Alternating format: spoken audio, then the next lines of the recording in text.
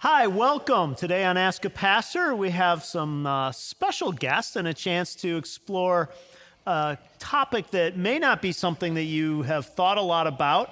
And so we'll get a chance to just introduce that in a minute. But first, I'm joined by Val Johnson, who's been a longtime member of Orchard Hill Church, a board member here as well. And you have a friend with you. Tell us who your friend is and what she does. Yeah, so meet my friend Leslie, Leslie Braxick. She is foremost a mom and a wife and a grandmother. She's a community leader and a church leader at her church.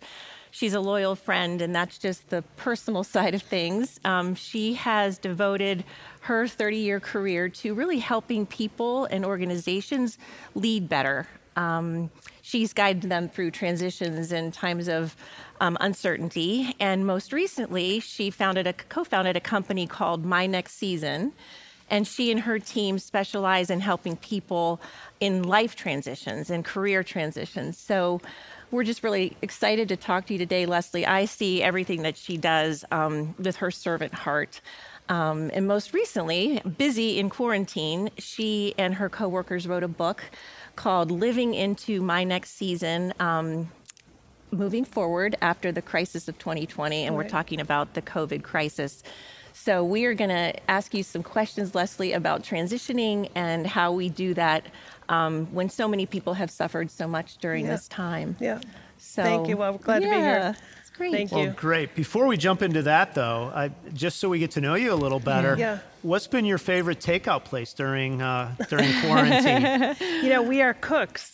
So you haven't gotten any takeout the entire time? I think the only takeout we've gotten has been Mexican in Sewickley. From Azul. From Azul. We like the grilled chicken salad from Azul. Okay. But otherwise, we've just been super exploratory with cooking and having fun with that. Okay. Val, how about you? What's been your favorite takeout during this quarantine We've done time? a little bit of takeout from Mediterra in Sewickley, a little bit of Azul, but we too have been doing some cooking. Okay. It's been fun. All right. Well, very good. Very good. How about you, Kurt?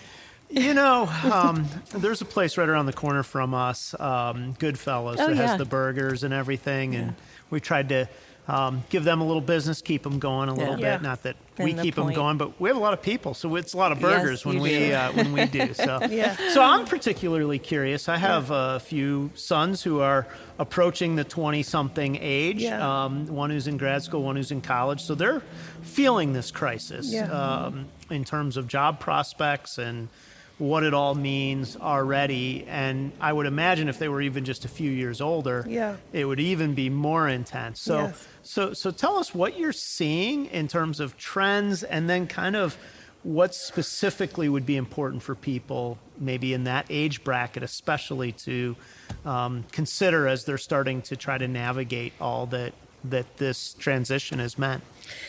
Kurt, it's probably the population I feel the most pain for right now. They were a generation that was entering the hottest job market in history.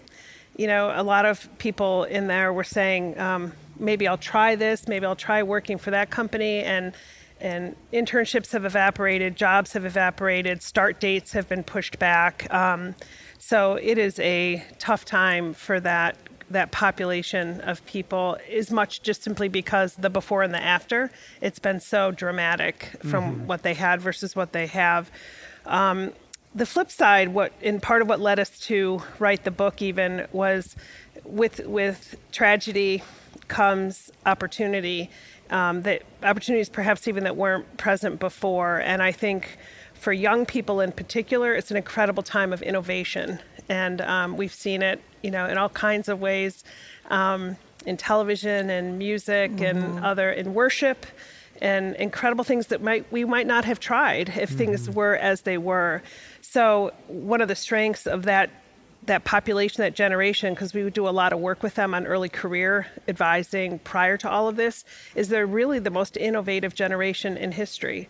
And they know how to use technology creatively, and they see opportunities. And so what we're really encouraging is to really think about, to take all of those and use them not in finding and sinking in with a traditional workforce, but look at what's changed and where their skill sets can be of use technologically and otherwise, because it's opened up new things that weren't there before. That's really helpful to just reframe the conversation a little, to say, instead of saying, this is disheartening, discouraging, you had so much, but there's also an opportunity, especially if you are young and don't have as many maybe financial obligations. You can afford to maybe take a little more of a risk.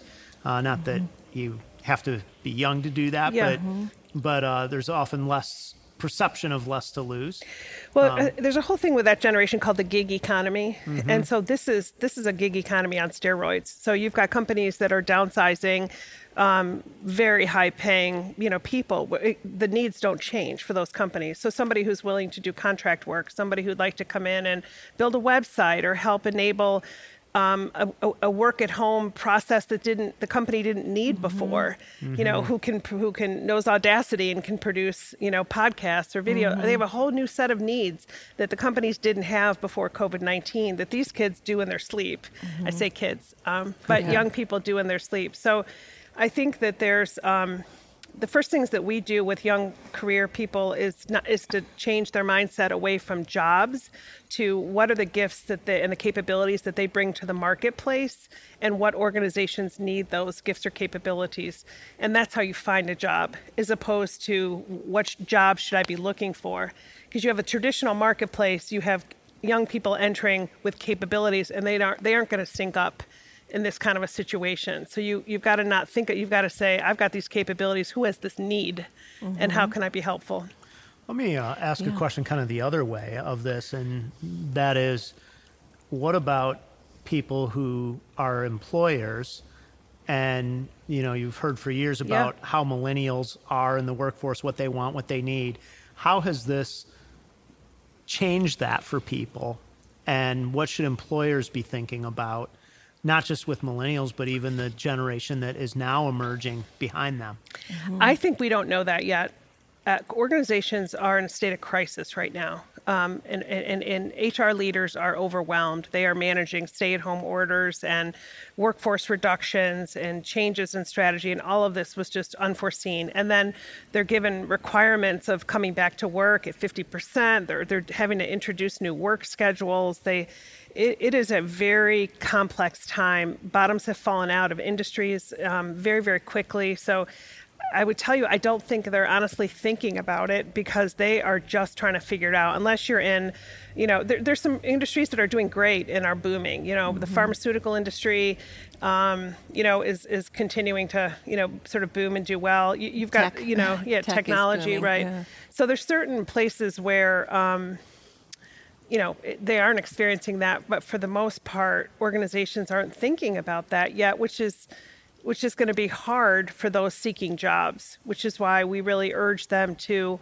think. And we have a website for the book, livingintoyournextseason.com, and it has free tools there. They can go there. They can see examples of resumes, of what their LinkedIn profile should look like, how to actually do that, and what a good example looks like that they could download. It's all there for free. We put it there because we knew that there was going to be such a high percentage of people that were going to need to look for a job in this economy, and there are best practices in those areas. Yeah, that's good. That's helpful. That's such really a great gift to people. Thank you for that. Yes. Val, as somebody who's had kind of kids in this demographic, what are you seeing as far as the emotions that people are having, how they react to transitions? Yes. So we have two 20-something sons, and both of them are working remotely in different cities. So they have not been in Pittsburgh, and we've been intentional about communicating with them often, just checking their pulse. One lives alone, and he's in the first year of his new career. And we have just seen and found that the work from home isn't the best place for these young people who are missing out on just the mentoring that takes place when you're in the office, the camaraderie. He's working hard. He really enjoys what he's doing. He's learning, but he has been able to articulate, both of them really, that they are ready to get back to an office. And I think things are going to look different. And Leslie, maybe you can address that in terms of how do we prepare for things to look very different? What does that mean when you talk about preparing ourselves for that? Yeah, we say that there's when it comes to managing through transitions. There's really 3 key things to do that well. It starts first and foremost with your health. It's I've had young people who have come very, very frustrated with work and their jobs. And as you talk with them, what you uncover is that they're sleep deprived, or they're not getting fresh air, or they are lonely, or they have some other thing going on. And so I think the first thing is just to take care of themselves. Yeah. There's no substitute, no job can fix a broken spirit or broken health, and so the first thing is just be well with yourself, and it's wonderful to have church and the community of church and to just be well with yourself and be well with your soul. The second thing is to have companionship for the journey, we call it. This is navigating transitions is not an individual sport. You need to have the companionship of somebody you trust, somebody you can talk to, somebody that you can confide in, someone that you can share the experience with. So it just sounds like, your conversations with your kids are not incidental. They're not just a casual touch base. They are, you're being on the journey with them is just huge. Because we found that their emotions are up and down, like Very ours. much, I mean, very everybody much. is having their days when it's affecting them differently, and it's been hard. No, and that's huge. And it's one of the 2 sort of key things. And then the third is an openness. We call openness to a new purpose, but openness to a new calling. For where's God calling you now? And where are you meant to be in this next phase of your life? And an openness to hear God's whispers and to be open to new possibilities, because it's not going to look like it was before. If you're used to somebody that gets so much done around the coffee machine with your buddies, and that's where you get your jazz, so you then go back to your cubicle, that's just not going to happen, at least in the short term. So how am I going to get those social reinforcers differently? Or if, a number of companies are bringing half the workforce back on certain days, half the workforce, so you're not making contact. You're not able to touch base with your boss maybe the way you used to, or your coworkers or people that you work with. And so it is going to look and feel differently, but that's where you have to be, really open to it being differently, but also finding what your needs are through other channels. We had a young man who was very frustrated with work, and he was not finding purpose in his work, but he was supporting a family with his job. And so when we got into it, he actually liked his job very much. It just wasn't scratching all of his itches. And so we connected him with a nonprofit, which he began volunteering with first individually and then with his family. And then he found purpose in volunteering through that nonprofit. So rather than being dissatisfied with his job for not meeting all of the things he was looking for, growth, pay, developmental opportunities, peer group, giving back, having purpose, we said, the job can meet 3 of those or 4 of those, but engaging with this nonprofit really met a lot of the others. And so if your workplace was your primary social place or your primary place to do certain things, maybe you're going to find that somewhere else. And that would be the third criteria of sort of openness to a new purpose or a new way of doing things. Right. What would you say to somebody who would love to reimagine their future in this time, kind of do all the things you're talking about, and yet feels the pressure to get a job that pays something right now? How should they balance those 2 competing ideas? Because sometimes if you take a job that pays right now, then you're not open to exploring some of those other things, at least in the same way. Yeah, I think that obviously, the first and foremost is to take care of yourself and your family, and you need to have a source of income for that. But the internet is amazing in this way, because you can explore things and read things and connect with different sort of groups through other sorts of vehicles. And, we always start out by sort of hitting like the critical 5 things in your life. Are you restricted by a need for income? Are you restricted geography? Are you restricted by some commitments to family? You're caring for an elderly parent.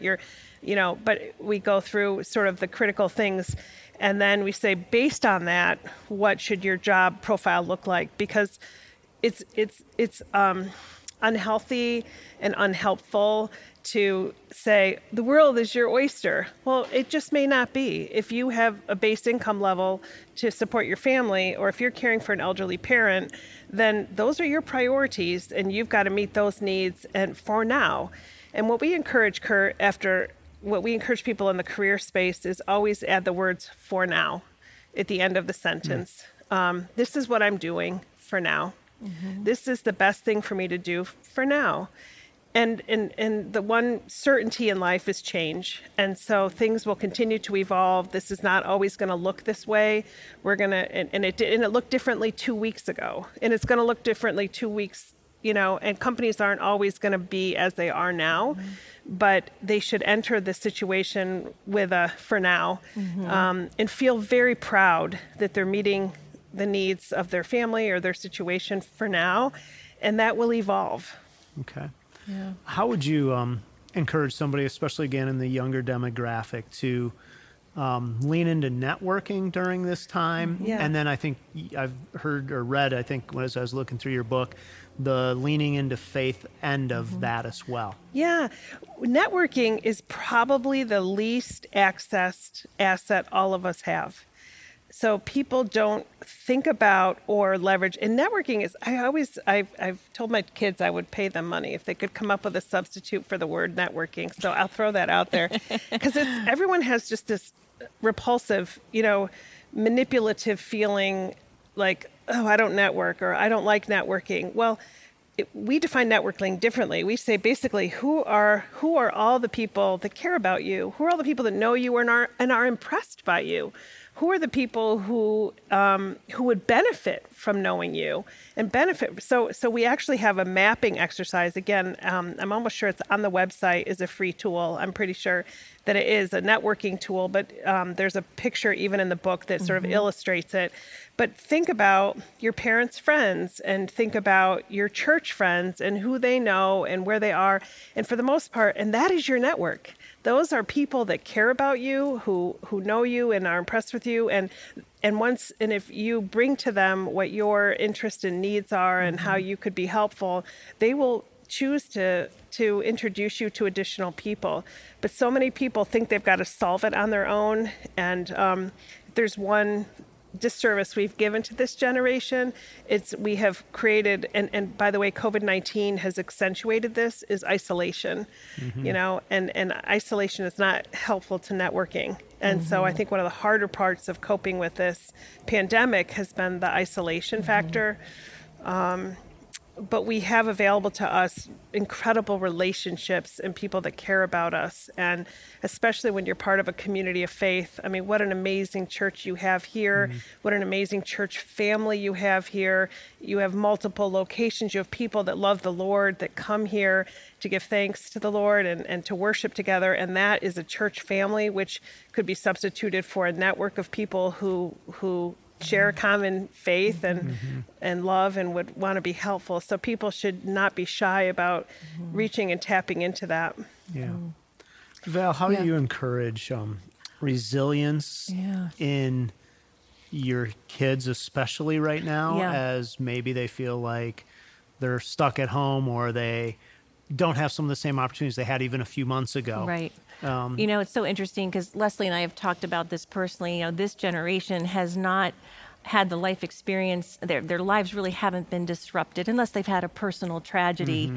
So they're looking at a future and they're really uncertain about it. And they're sometimes discouraged about it. And we've talked about, what that looks like in terms of hope and taking action, for yourself, but that's doing other things for other people too, getting outside of yourself a little bit when you start to feel stuck, when you start to feel like you're discouraged. It always to serve others or to think about others and their plight is always a good tool. So, we've encouraged them to do the things that they can do, to give blood in their communities, things that they can do that take action right now to kind of get them just looking forward and having hope about their futures. They're both very fortunate. They have good jobs right now, and for now, they're okay. They're supporting themselves and they're moving forward. But it's challenging, I think. we all have life experience of difficult times that our country has been through. We've, we have a little more life experience to be able to handle challenges. Now, this is different than any of us have experienced too. So we're all having some of the same feelings, and we've talked about that as well, that they're not alone in how they feel about the future. So yeah, we have about 3-4 minutes left. Yeah. Leslie, what as you look at what you'd want to say to somebody, especially who maybe has lost opportunity or job because of COVID, really of any age, but what would be your biggest takeaway for them right now? I would first of all lean heavily into your faith. I think that it is through the difficult, dark, broken periods that the light shines in. Absolutely. And while it's hard in the moment, I would say this has been my personal experience and my own observations, that God is most at work when we are most in need of Him. And I think that first and foremost is just lean into your faith and be open to that that vulnerability and that need. I think secondly, I would go back to what I shared before which is related to the first point, I guess, which is be well with yourself from a health standpoint. If you are allow yourself to be run down or overtired or consuming other things that are unhelpful to your body and spirit, recognize the role that's playing in your life, and so just take care of yourself from a health and wellness standpoint, because you're going to bring your best self into a situation with that. And then focus on the gifts you have, the capabilities, the work experiences, the jobs you've held, and think about that in almost a decoupling sort of way as you think about the job opportunity going forward. I'll have people, the most common thing I hear from young people is, I really don't have any experience. I say, really? Well, tell me jobs you've held. Well, I was a caddy at a golf course. I was a waitress in a restaurant. I lifeguarded. These are the kinds of things. And I said, well, so I know that you know how to show up to a job on time. I know that you know how to save a life. I know that you know how to take orders and be courteous and be gracious to people if you're waiting tables. And, there's just, so you need to think about those as key capabilities and experiences that employers need. Employers need people they can rely on to show up on time, who care about others, who can complete a job start to finish, so it's not about being a lifeguard. It's about the things you did as a lifeguard, or it's not about being a server, a waitress, or a waiter, but what did you have to do? And therefore, what were the gifts that illustrates that you bring to the table? And that's, again, there's a tool on the website, and we talk about this a little bit in the book, but just reframing what those gifts look like as you start to interview and present yourself to others. Okay. Well, that's excellent. Thank you. Val, any final thoughts? I'm just really thankful to have the conversation, and your light shines through. So thanks. Oh, thank you. Tell us the name of your book again and where people can find more information about what you do on the website. It's called Living into Your Next Season, Moving Forward After the Crisis of 2020. It's available on Amazon, and it's really meant to just encourage us to be intentional. There is a silver lining to this crisis and pandemic, and we can be intentional and take the best parts of what this brought and allow that to help shape our lives and our communities. We've seen such tremendous creativity and innovation and caring and faith through times of extreme adversity, and we need to not let all of that go as we find a new normal in our lives going forward. And that's really what it's intended to frame. And then for those people that are going to find themselves needing to look for new jobs or changes, there's very pragmatic tools in there about how to rebrand yourself, how to apply for a job. And then the website has has lots of stuff you can download, more conversations with the authors. So great. Thank you for being here today, and thank you for what you do. Thank you. If you have questions or things that you'd like us to discuss at some point on Ask a Pastor, please send them to askapastor@orchardhillchurch.com. Thanks for spending part of your day with us. Thank you. Thanks.